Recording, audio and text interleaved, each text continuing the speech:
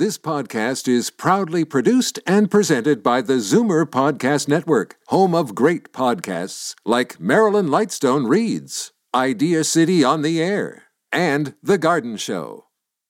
You're listening to an exclusive podcast of The Garden Show with Charlie Dobbin, heard every Saturday morning at 9 on Zoomer Radio, the new AM 740. You're listening to an exclusive podcast of The Garden Show with Charlie Dobbin, heard every Saturday morning at 9 on Zoomer Radio, the new AM 740.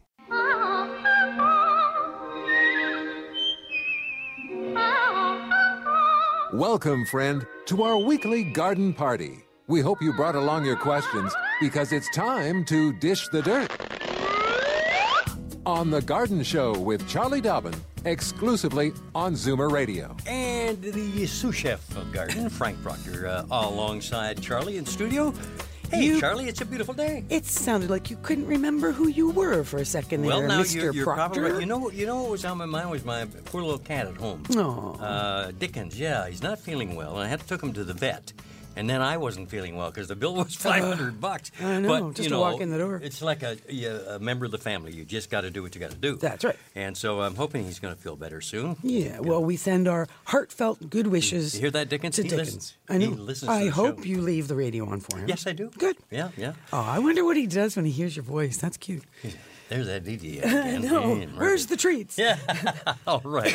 Anyway, hey, this is the garden show, not the pet show. It's the garden show. Yeah, it is. Yeah, and so you want to reach Charlie Dobbin, the master gardener who is our very own. You give her a call. Everybody's very own these days. Yes, really. I got that new thing. 416-360-0740, and then anywhere in the province, toll free, 1-866-740-4740. Remember the mantra, call early, call often, one question per call. And if you happen to be a first-time caller, please let Sebastian know, and he will pass the word along to me, and you shall hear that when you arrive on the air. The welcoming bell. Yes. So guess what I did yesterday? What did you do yesterday? I went on an amazing garden tour of the brand new rock garden at the Royal Botanical Gardens. Wow. Newly renovated. So originally installed, 1832 or something, made out of an old quarry. Has had a 2-year facelift and massive renovation and redesign. So I went on a media tour as sort of a grand opening thing. Very different from what it was. Yeah, very impressive. And it's going to just be that much more impressive as it grows up, right? It's young plants, and the weather's been so cool this spring. Many of the plants are particularly small because they're still pretty dormant. But it's totally going to be worth seeing again. And but just the way it's working with that, they do have guided tours available at the Royal Botanical Gardens in Burlington, right, starting today, right through until May the 18th. Do you have to call and make an appointment? I think you would do it, yeah. The guided tours, you wouldn't want to go there and have to wait. So you'd probably pre-book if you just go onto their website, which is super simple. It's www.rbg.ca. If you can't get there by May 18th, starting May 20th, you're on your own. It's open to the public. Okay. And, of course, you pay admission and you go look around. But nice to have a tour, Beautiful new building they built, like a visitor center. And, you just see weddings in there and conferences. It's all poised up on the top, beautiful views, and all made out of, Douglas fir. Anyways, gorgeous. But, as is my wont, my announcements, of which I have multi-pages, but I will go quickly. I have mentioned this already, that the Toronto Rhododendron Society plant sale today. Very special plants, rhododendron, so certainly worth checking out, starting at 10 o'clock in the morning, going till 2 p.m. at the Toronto Botanical Gardens in the Garden Hall. That's 777 Lawrence Avenue East. Of course, lots of cool rhodos, azaleas, and companion plants. So check that out if you can. Also at the Toronto Botanical Gardens tomorrow is the Ontario Rock Garden and Hardy Plant Society plant sale. So depending on what kind of gardens you have, we've got rhodos available today. We've got hardy plants and rock garden plants available tomorrow between 11 and 3 at the Toronto Botanical Gardens. Excuse me. The Georgetown Hort Society plant sale and silent auction is Friday, May the 6th. 6 p.m. to 8 p.m. at the Gellert Community Center on 8th Line in Georgetown, just in time for Mother's Day, right? Week tomorrow is Mother's Day, 7th, I think. I think it's the 8th. Well, tomorrow's the 1st, right? Yes. Add 7 to 1, it's the 8th. You're right. So thank you for that. There will be a great variety of plant material, perennials. We're going to have one of those kinds of shows, and annual shrubs, trees, hanging baskets, etc. Home and outdoor items for gardeners and bags of soil, mulch, and manure. Saturday, May 7th. Oh, no, that's a new one. So then the next day, week today, Saturday, May 7th, 9 till 12. It's all about plant sales right now. So 9 a.m. a week today till noon, the Agent Court Garden Club is holding their annual garden sale. And, of course, lots of cool items, great plants, usually baked goods, Hort Society members on hand for great advice. They meet and hold their sale at the Knox United Christian Education Center. And, everybody is welcome to check it out. Okay. A quick shout-out to Neil Headley. Of the Happy Gang. That's right. And he's a regular listener. In fact, the guy likes you so much that he called you up midweek to get you on the show, the morning show. To chill him out. Yeah. He was panicked. He's so anxious. Well, I know. You know these gardeners, right? They're so keen. They want to get out in the garden. Blue sky today. Good day to get out there. But, he was just worried that the grass seed he had planted, 10 or 11 days ago, it's not happening yet. What's going on? Why can't I see anything?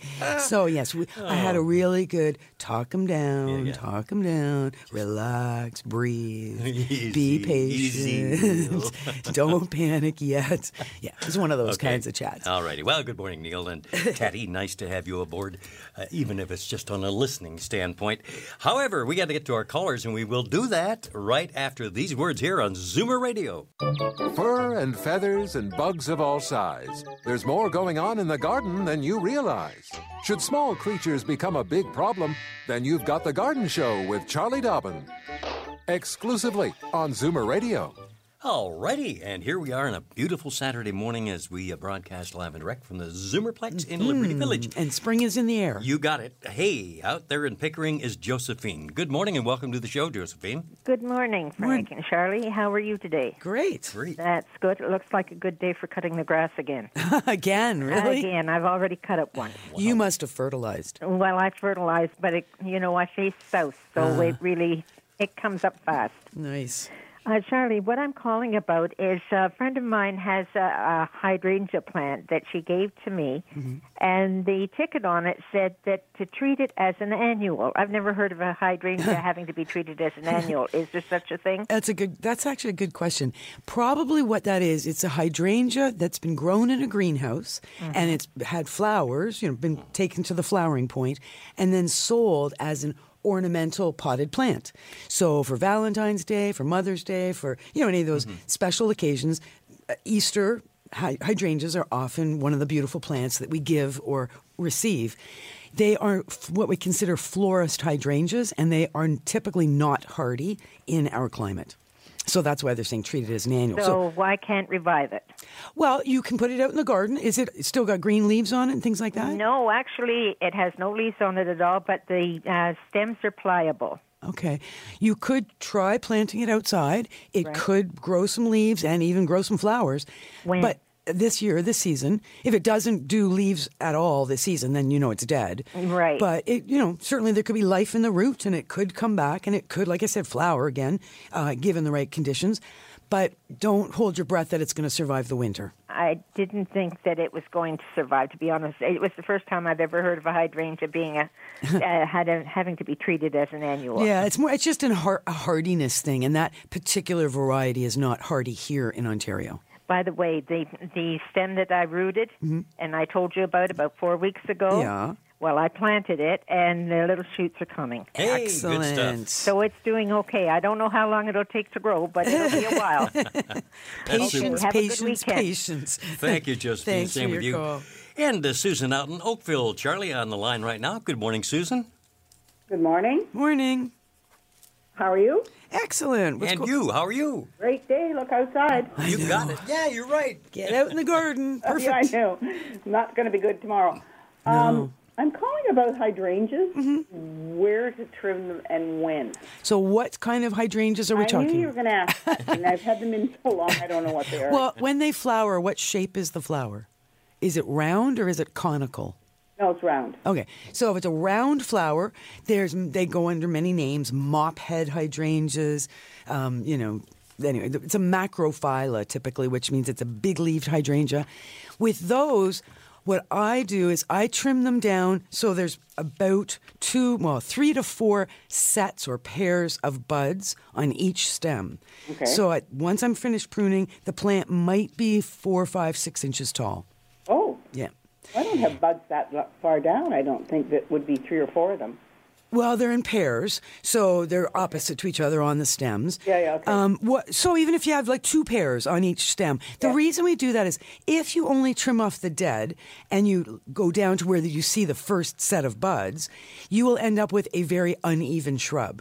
And because I have a long branch here and a short branch there, and then it'll grow, and it will grow into a rather unruly, not very attractive mess. Which is what I had last year with 1 flower on each. Right.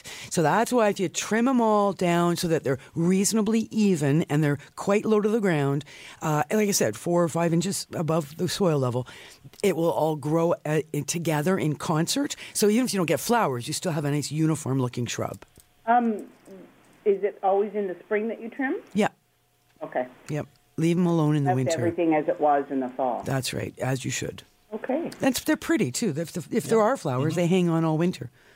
Oh, that's great. They do, yeah. Yeah. Unless I cut them off, which sometimes I do for dried flowers. Yeah, that's right. People do harvest for that purpose, yeah. All right. Good stuff, But it's Susan. okay to cut them off in the fall?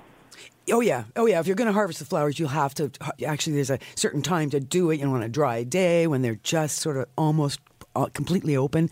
But yeah, otherwise I would leave the stems alone and do your major pruning in the spring. Okay. Okay? Perfect. Thank you. Thank you. for calling. Okay. It's the Hydrangea Show. It is. Isn't that funny how it kind of happens? Same thing. Phone number is 416-360-0740. And anywhere in the province, it is toll-free, 1-866-740-4740. If you've just tuned to AM 740, Zoomer Radio, and 96.7 FM. This is The Garden Show, the only one in Toronto. And cable something. We're on cable, too. Oh, Lord, I wish you hadn't asked that. Now I'm in trouble. Okay, because I don't have it written I don't down. have it either. I Okay. do like listening to my AM on cable, though. It's so clear. Oh, isn't it great? Yeah, it's much better than listening on a radio. Daffodils and daisies, bluebells and begonias, forsythia and foxgloves, marigolds, magnolia, lavender and lupins, dahlias, delphiniums, stalks, phlox, hollyhocks, tulips and sweet williams. You've picked the right place for everything floral. This is The Garden Show with Charlie Dobbin, exclusively on Zoomer Radio. Yeah, and it's the last day of April. It How is. about that, huh? Yeah. So we know spring really is in the air. May is just around the corner. Absolutely. Well, good morning to Nancy from Oshawa. Welcome to the show, Nancy. Thank you very much. Morning. Hi, Charlie.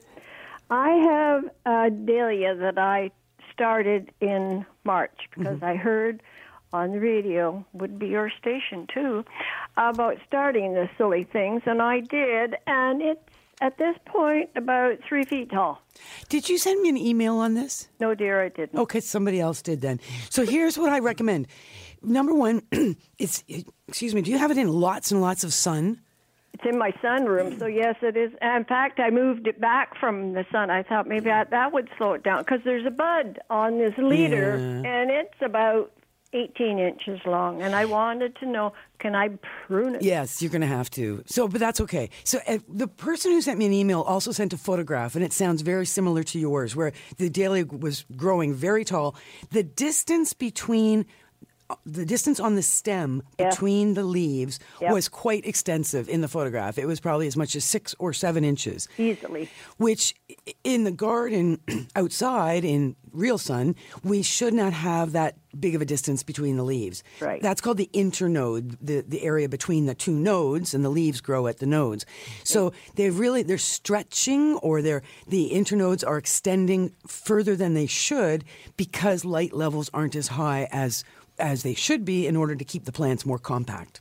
So, yes, you are going to have to cut it down. And I would even now today, you're calling from Oshawa. So I think today we're going to get to about 14 here in Toronto, and you're probably similar in Oshawa. If you can cut it down and then get it outside, don't go into full sun with it, and don't allow any wind to hit it, but just sort of gently start hardening it off so that you can get it ready to get outside as soon as possible, like Right. outside and planted, whether it's going into a bigger container or the ground. That would be a good idea. Okay, I tried putting it out a while ago, but it was a little too windy on the patio and too much sun. Yeah, no wind, no sun to start. Yeah. It's got to get used to the real world because it's very tender right now. It certainly is. Yeah. Okay, All right. thank you kindly. Thanks for Thank you, your call. Nancy. Yeah, welcome to the show. And, gee, we haven't had a first-time caller yet. Remember last No, week that's we had every- five. yeah. 5 first-time callers. Anyway, hey, here's a caller from Barrie. Carol, hello. Welcome to the show. Hello. Thank you very much for my call. Morning. I have a dilemma, and I hope you can help me with it. I have some Irish moss throughout my gardens, and I was told last year by a horticulturist that some of it's becoming diseased. What do I do? Okay, so Irish moss, it's very low growing, almost like a little, almost looks prickly, but it's not. Bright lime green Yes. ground cover. Yes. And are we talking full sun in the areas where it's growing? Yes. Okay. So the proper name of this is Sagina subulata. So subulata meaning it's sub, like it's right down at ground level. Like all perennials, if they get very, very old, how long has it been in your garden? I don't know because we bought the house 2 years ago. And it was there when you moved in. Yes. I believe for some time. So what makes you think it's diseased? Do you just have some like patches? Because I have patches of brown throughout the various pieces that I have. And was that true both the last two summers, or was that just true last summer? It started last summer. Okay. So what I think is probably happening is poor drainage. This is a plant that wants to be very well drained. And if, like, we had quite a lot of rain last year, particularly early in the spring, like, early in the summer, it was damp and cold. And those conditions lead to rot for plants that don't want to be wet all the time. So the one thing you could do is, you could actually lift the plants. You could get some sand, some horticultural sand, which will be a fairly large grain size of sand, incorporate some of that into the soil, then put the plants back, which will help facilitate the drainage. It'll also raise the plants up a tiny bit by adding that sand. If you don't want to dig them, you could just sprinkle sand around and it will kind of work its way down into the soil. Otherwise, it's just full sun, as you said you've got, and weather sometimes does that to us. Parts of plants will become diseased, but I wouldn't worry about it as a permanent condition. I would think it's more connected to the weather conditions. Okay, and is there a particular kind of sand? It's called horticultural sand. Horticultural sand. It'll be a bit more gravelly than, say, a play sand for a sandbox. Sand for the sandbox is very, very fine, and you don't want that. You want something that's a little chunkier than that. Okay, and when I cut pieces off, I put the sand in where I'm going to plant it. Well, okay, are you planting it, or are you going to just leave it where it is and put... I have lots of it all around, and I was going to cut some pieces off, some of them, because they're so big. Okay. And then move them around. Right, so you're not going to cut, though, you're going to dig, because you need some roots attached. Dig. Yeah, so that's great. If you're doing some moving and spreading out of this plant, we call that, digging and dividing, right? So that's fine. If you're going to do that, as you're going through that process, incorporate sand to wherever you're going, into the soil before you plant. And then, of course, going back to where the hole is, where you took out some chunk of plant, get a little sand incorporated in there as well. Okay. All right? Thank you very much. You're very Thank welcome. you, Carol. Okay. Well, Bye. how's this for a happy coinkydink? Our next caller, as well, from Barrie, Delane. Good morning and welcome to the show. Coinkydink. Good morning, Frank and Charlie. Good morning. I have had a big problem through the winter, I guess. I've had a yard full of rabbits, and they have made deposits in everything out there, even my basement windowsills. I need to know, is that going to be really stinky and ruin the flower beds? And if so, I need you to come over with a shovel and a recipe for a rabbit stew. Dear. No, I would say no. I mean, unless you got mountains of rabbit poop, I wouldn't worry about it. I rake it around. It is fertilizer. It's organic. It's completely organic. They only eat greens. Of course, I would be looking more closely at the bark on your trees and if you have euonymus on the property, make sure that the rabbits haven't done serious detrimental damage to any of your woody plants or perennial plants because they do chew. Yeah, they did that to the neighbors. Oh, okay. So they just hung out at your place but ate at the neighbors. Yeah. That works. So just rake it around. I mean, if you want to wear like window ledges and stuff, scoop it up and toss. But I wouldn't be overly concerned. I mean, it's like all the neighborhood cats kind of come to my garden a lot, and I just move it around. Oh, yeah. It's like, and that's, I mean, rabbits actually have a better diet for garden fertilizer than cats do. So, and wear gloves, of course. But yeah, it won't be stinky. No, the rain will cause it to dissolve, and the sun will cause it to dry up. So yeah, don't worry. I see. Okay, well, I'll be expecting the recipe for rabbit stew. But it's funny. Somebody just said this to me the other day. If you have rabbits, then you don't have coyotes. If you have coyotes, then you don't have rabbits. Oh, yeah. Yeah. So, that goes hand in hand. So, wherever you are, you clearly don't have coyotes because you wouldn't have such happy rabbits. Happy rabbits. Have squirrels and chipmunks. Yeah, them too. Okay. Wow. Well, thank you so much for your information. You're very welcome. Thanks for your call. Every time I think of you, Delane, I'll think of your poopy rabbits out there. Yeah, you're going to look up some stew recipes for Delane. Yeah, that's right. Okay. I'll have to do that. 9:33, you're listening to The Garden Show from Zoomer Radio, AM 740 and 96.7 FM downtown. Hey, Jane, here in Toronto. Hi, welcome to the show. Hi. Morning. Good morning. How are you? Excellent. Good. I forgot to say I am a first-time caller. Oh, my goodness me. There Just you a got minute. one. All right, Welcome. Here we go. I'm calling about nematodes, which I have applied in a fight against white grubs for years, but I'm never very comfortable with when to do it temperature-wise because of the soil and the air and the whoops, it's getting cooler tonight, Okay, that's good. Yeah. So, Frank is kind of our specialist in nematodes. I'm the basic expert on nematodes. Actually, mid-August is when I think I would you notice some stuff on the lawn there? I was told twice a year, spring and fall. Right. Well, if you go, you're in Toronto. So if you went to a garden center now and you asked for nematodes for grubs, there has been a certain amount of research done around. There are different varieties of nematodes that we use in the spring and the fall. If there is one out in the spring and it is specifically on the package says it is for white grubs, it's worth a try. But yeah, you're right. You have to be very, very specific to the instructions. I have never applied nematodes in the spring. I have, however, applied them in the, like Frank was saying, late summer.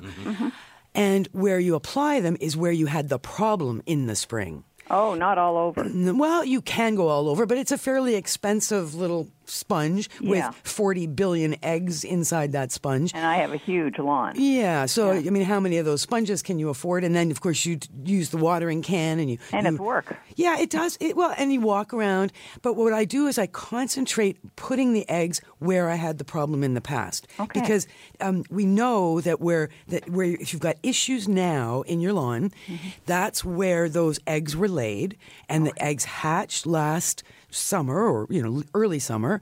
They hatched into those little tiny grubs. Then those grubs spent a number of weeks eating the roots of your lawn, but you didn't really notice because it was nice rain and everything was green last year.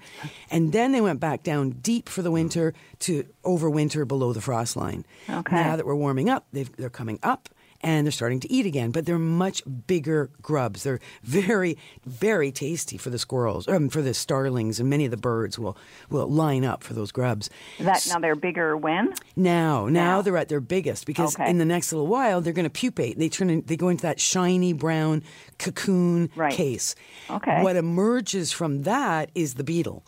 So, it's the life stages of it starts as an egg, turns into a grub, turns into a shiny little pupa, and then turns into a June beetle or one of the beetles that flies around and, hits us I didn't realize square in the that. forehead on a June evening. On a nice warm night. Yeah, so that's their life cycle. So the time to get them is when they're very young, when the grubs are very young, and they are young and treatable with nematodes when the soil is nice and warm. And again, it's conditions in terms of moisture is important. Yeah. You never ever apply nematodes to a lawn that is dry.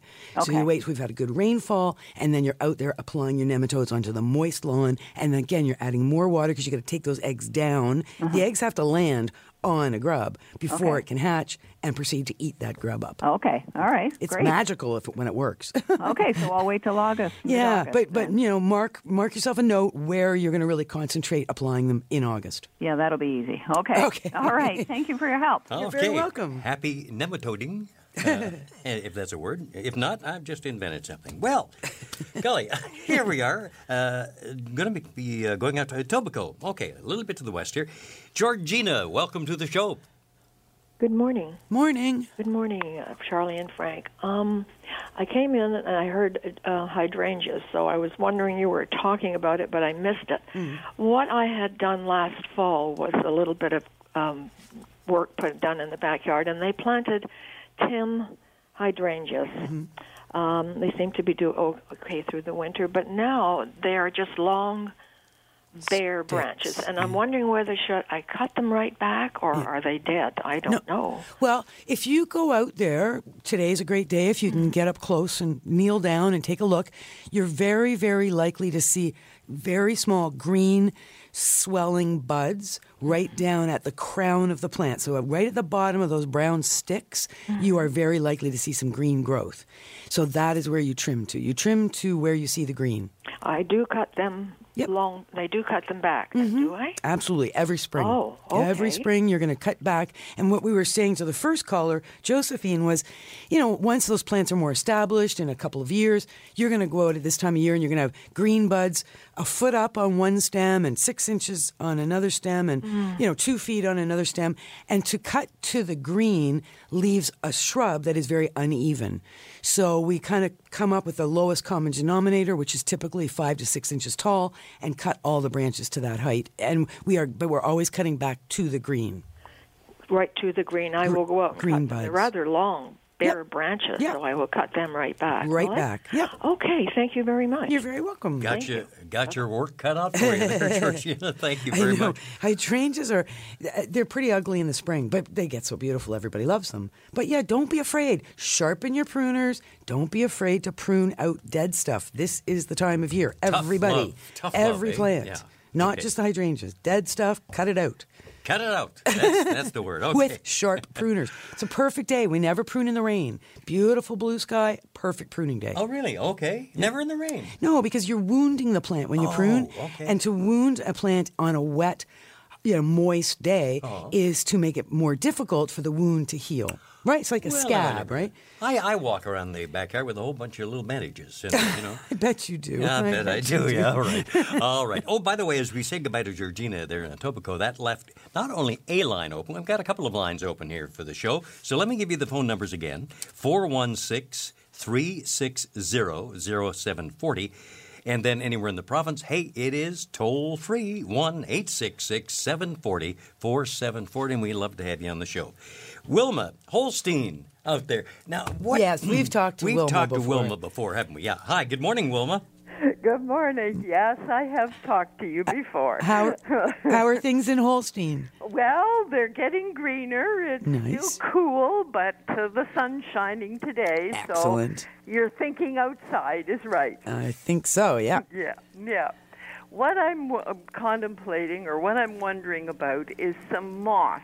Mm-hmm. I have incline to the south of the house, but it's very shaded because there are tall trees overhanging it. Mm-hmm. But I have quite a few stones that have been put in before I came here for decoration or for breakup of the wall and to hold the soil basically too. Now, a lot of them have been covered with moss. I'm assuming we consider moss a growing fungus or plant or whatever. Yeah, it's a funny kind of you consider it a plant for our purposes. It's green. It photosynthesizes, yeah? Yes. Now, I was kind of led to believe that we should leave it there, that it kind of takes the impurities out of the air. Yes, technically it should, because as part of photosynthesis, it's using carbon dioxide and it is releasing oxygen. It's also helping to slow the rainwater when it rains. It'll do some absorption of some of that rainwater, so it doesn't all just rush off down the hill. So it's good for erosion control. Doesn't do a lot in terms of cooling temperatures, but yeah, there's a certain amount of purification of any water that hits it because it acts like a filter. And why do you find it unsightly, the moss? Well, the thing, basically, and of course it grows over the rocks and starts getting into the bed. I guess my real question is, yes, I can always pull it off the rocks to expose them, but is it suffocating and killing the plant growth that I want to grow around the rock? Yeah. Well, keeping in mind that moss will take advantage of growing in the conditions that are perfect for the moss. And that tends to be shady.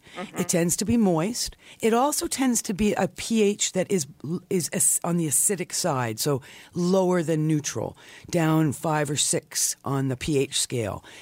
So if you're concerned that some of your chosen plants are not thriving and the moss seems to be super thriving, I would recommend first and foremost a pH test of the soil along that bank.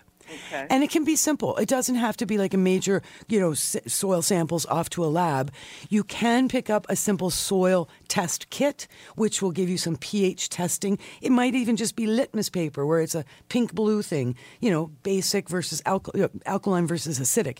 Okay. And that will tell you what's going on with the pH. And remember that if it is a lower than neutral or severely lower than neutral pH, the moss will be happy and other plants won't, because the other plants want a pH very close to neutral. So that would be the first thing I would think of, is just a pH test if you're concerned. Otherwise, continue doing what you're doing. Scrape it from the surface of the soil if it's bothering you and impinging on the growth of the chosen plants. Okay. All right? Okay. Thanks, Wilma. Wilma. Very much, yeah, Charlie. take care of Holstein for us. Thank you. 109, just a little bit north of Mount Forest. Isn't that right? That's right. Yeah, you got it. Don't change stations just because the weather changes. Garden tips and advice all year round. This is The Garden Show with Charlie Dobbin, exclusively on Zoomer Radio. And the sous chef of the garden, Frank Proctor, saying good morning to Lucy in Mississauga. Welcome to the show, Lucy.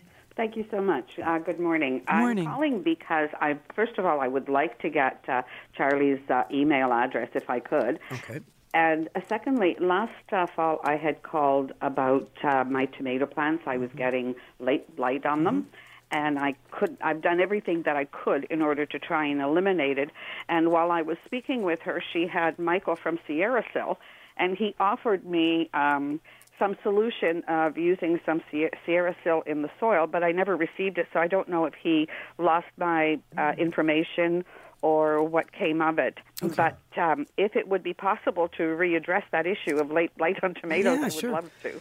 Well, okay. Michael Bentley is the president of Sierra Sil. We'll follow up on that. We will. So maybe you'd send an email to Charlie, and I'll give you the email address right now. Is that okay? Sure. Okay. It's c.dobbin, that's Dobbin, at mzmedia.com. Okay. All right. Perfect. And one quick other thought is perfect time to be bringing this up, because we often don't talk about late blight until it's hitting our tomatoes, and it's in August. So now we are at the point of choosing tomatoes and looking to plant tomatoes. Right. Because there's been quite a number of gardeners and commercial gardeners as well as hobby gardeners who have lost entire tomato crops to late blight, there has been a fair amount of work done on finding varieties of tomato that are resistant to late blight. Oh. So in 2012, a trial was done, and it's interesting. These are just some names you might want to keep your eyes peeled for if you're shopping for tomato plants or seeds. Mountain Magic, Mountain Merit. Actually, I'll get this up on our website. Defiant, Lemon Drop, Matt's Wild Cherry, and Plum Regal. So these are, and another one called Mr. Stripey. Oh. These all have very good resistance to late blight. Okay. All right. So, and late blight comes upon us mostly connected to the weather. So we can't really control whether late blight becomes a big issue. But if we have resistant varieties growing in our gardens, we're less likely to lose the crop. Okay. All right. Okay. And you said you'll have these listed on your website? Yeah, we'll put this up on the AM 740 website. If you go to the tab that says hosts, and then under hosts you go to me, you'll find some information. And if you scroll down, there's some sort It'll of take maybe fun a day or little so to things. get that in there. Yeah, don't expect it till probably Wednesday to go up.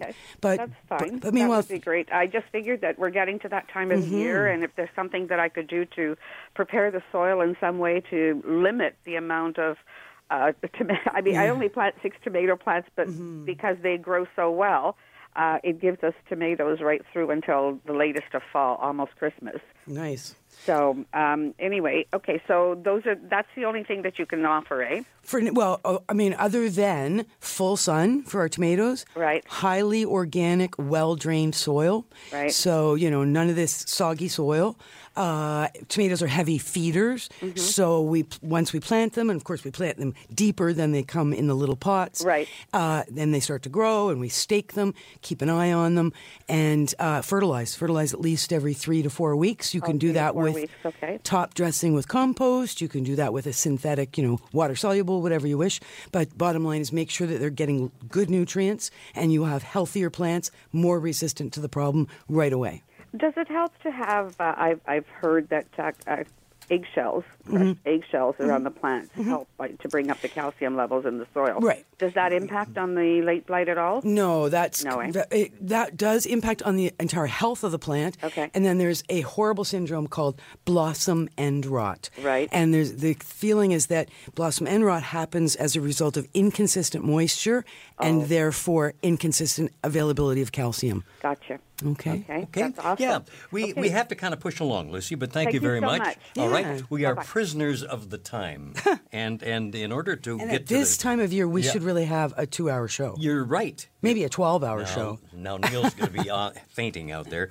Okay, we've got Sylvia in Guelph and Janet in Bradford. We're going to see who we can get to, okay? First, we have to take another little commercial break here on The Garden Show from Zoomer Radio. Fur and feathers and bugs of all size. There's more going on in the garden than you realize. Should small creatures become a big problem, then you've got The Garden Show with Charlie Dobbin. Exclusively on Zoomer Radio. Well, let's head to a spot in this province that Charlie is very familiar with, Guelph. And there's Sylvia. Hello and good morning, Sylvia. Oh, good morning. Thank you for taking my call, Charlie and Frank. Good morning. I have a question about potatoes that have gone to seed in my kitchen. I've only had them 2 weeks. We took a course in gardening at night the last month, and they said we could plant potatoes in a bag of soil. Oh, yeah. Can I do that now, or is it too early? So in a bag of soil, like a bag of soil? Yeah, just a bag that you buy at the garden. And you poke some holes, and then you stick some potatoes in there, and they will grow as long as it's a big enough bag. Yeah. Yeah, you could do it now. Yes, I would do it now. Okay. The soil, of course. The sprouts sticking up? Yeah, that's the challenging part. Because the sprouts, what I would do if you can is you want to bury them deep enough that the sprouts are just under the surface, and then they will start to grow because they're pure white right now. And of course, you put them out, they're just going to fry in the sun, and it's a bit windy and cold still. So it's one of those things. If you can. Optimally, you'd have your bags of soil on some kind of a little dolly or a trolley, and then you can roll it in and out of your garage if it got too cold, and roll it out on the sunny days, and eventually we get frost-free, and then you can put them down somewhere to just thrive. Oh, okay. So it's better in the garden, like not in the bag of soil then? No, either way. But I'm just saying that the bag of soil will, if it gets really cold, then the soil's going to cool off and the little potatoes could freeze. Unlikely, but could if we had a severe frost. I don't think we're going to have anything like that now, but it is just, the cusp of May the 1st. So we really have 3 weeks till we're confident that we're truly frost-free. Frost-free, yeah. Well, Okay, we had a so frost. around the 24th of May. Yeah, last year we had a frost on May 23rd. So, and it was a pretty good frost. That's cutting it close. Exactly. Thank you very much. Okay. I love your show. Thank you so Thank much. you, Sylvia. Janet in Bradford. Let's go there now and have a word or I'm two. so happy I got through. Yes, I'm dressed and ready to go outside and do damage or due diligence, whichever. It's regarding climbing roses. I planted climbing roses 12 years ago and was very successful and even took cuttings and made some more roses to grow along my fence. Now, 2 years ago, we had this polar vortex, and I think it did damage to one of my climbers. And what it is, and I've cleaned it up, and I've known not to cut down the climbers, but they're black, if you will. The bottom where the crown is, they're greening up, but all the stems that are on the climbing are black. Should I cut them down? I would. Get rid of it. Well, see, because that's what we do with our roses in the spring. And though it might feel extremely radical to take so much off of a rose, if you're ever going to do it, you do it now. And if the stems are black, likely they will not suddenly green up overnight. Right. Sometimes we will see some growth coming from those black canes, but it is always very, very weak growth.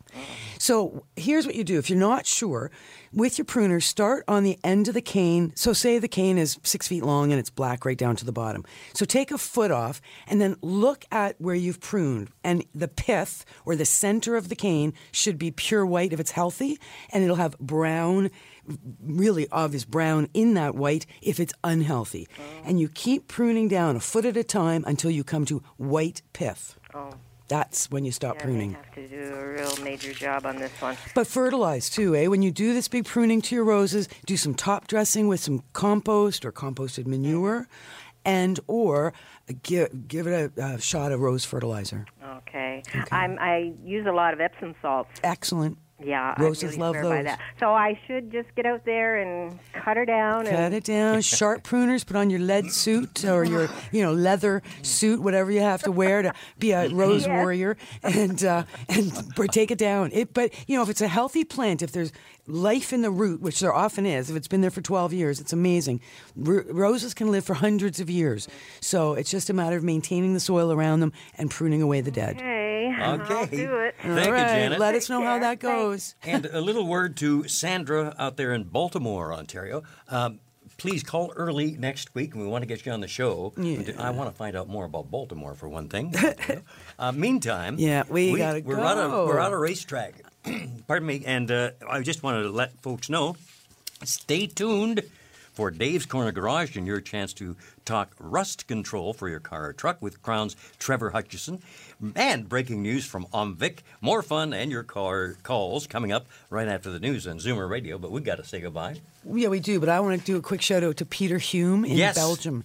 He sent a lovely email. So, hey, Peter, he listens to the show by podcast. And next week, maybe we'll have some time to share some of his comments. They're very sweet and appreciate the feedback. Exactly. So thanks, everybody. Thanks for the great calls. Thanks, Frank, for being here. Thank you, Charlie. And Sebastian, our ever-willing assistant out there taking calls. See you all again next week. This has been an exclusive podcast of The Garden Show with Charlie Dobbin. Heard every Saturday morning at 9 on Zoomer Radio, the new AM 740. This has been an exclusive podcast of The Garden Show with Charlie Dobbin. Heard every Saturday morning at 9 on Zoomer Radio, the new AM 740. This podcast is proudly produced and presented by the Zoomer Podcast Network, home of great podcasts like Marilyn Lightstone Reads, Idea City on the Air, and The Garden Show.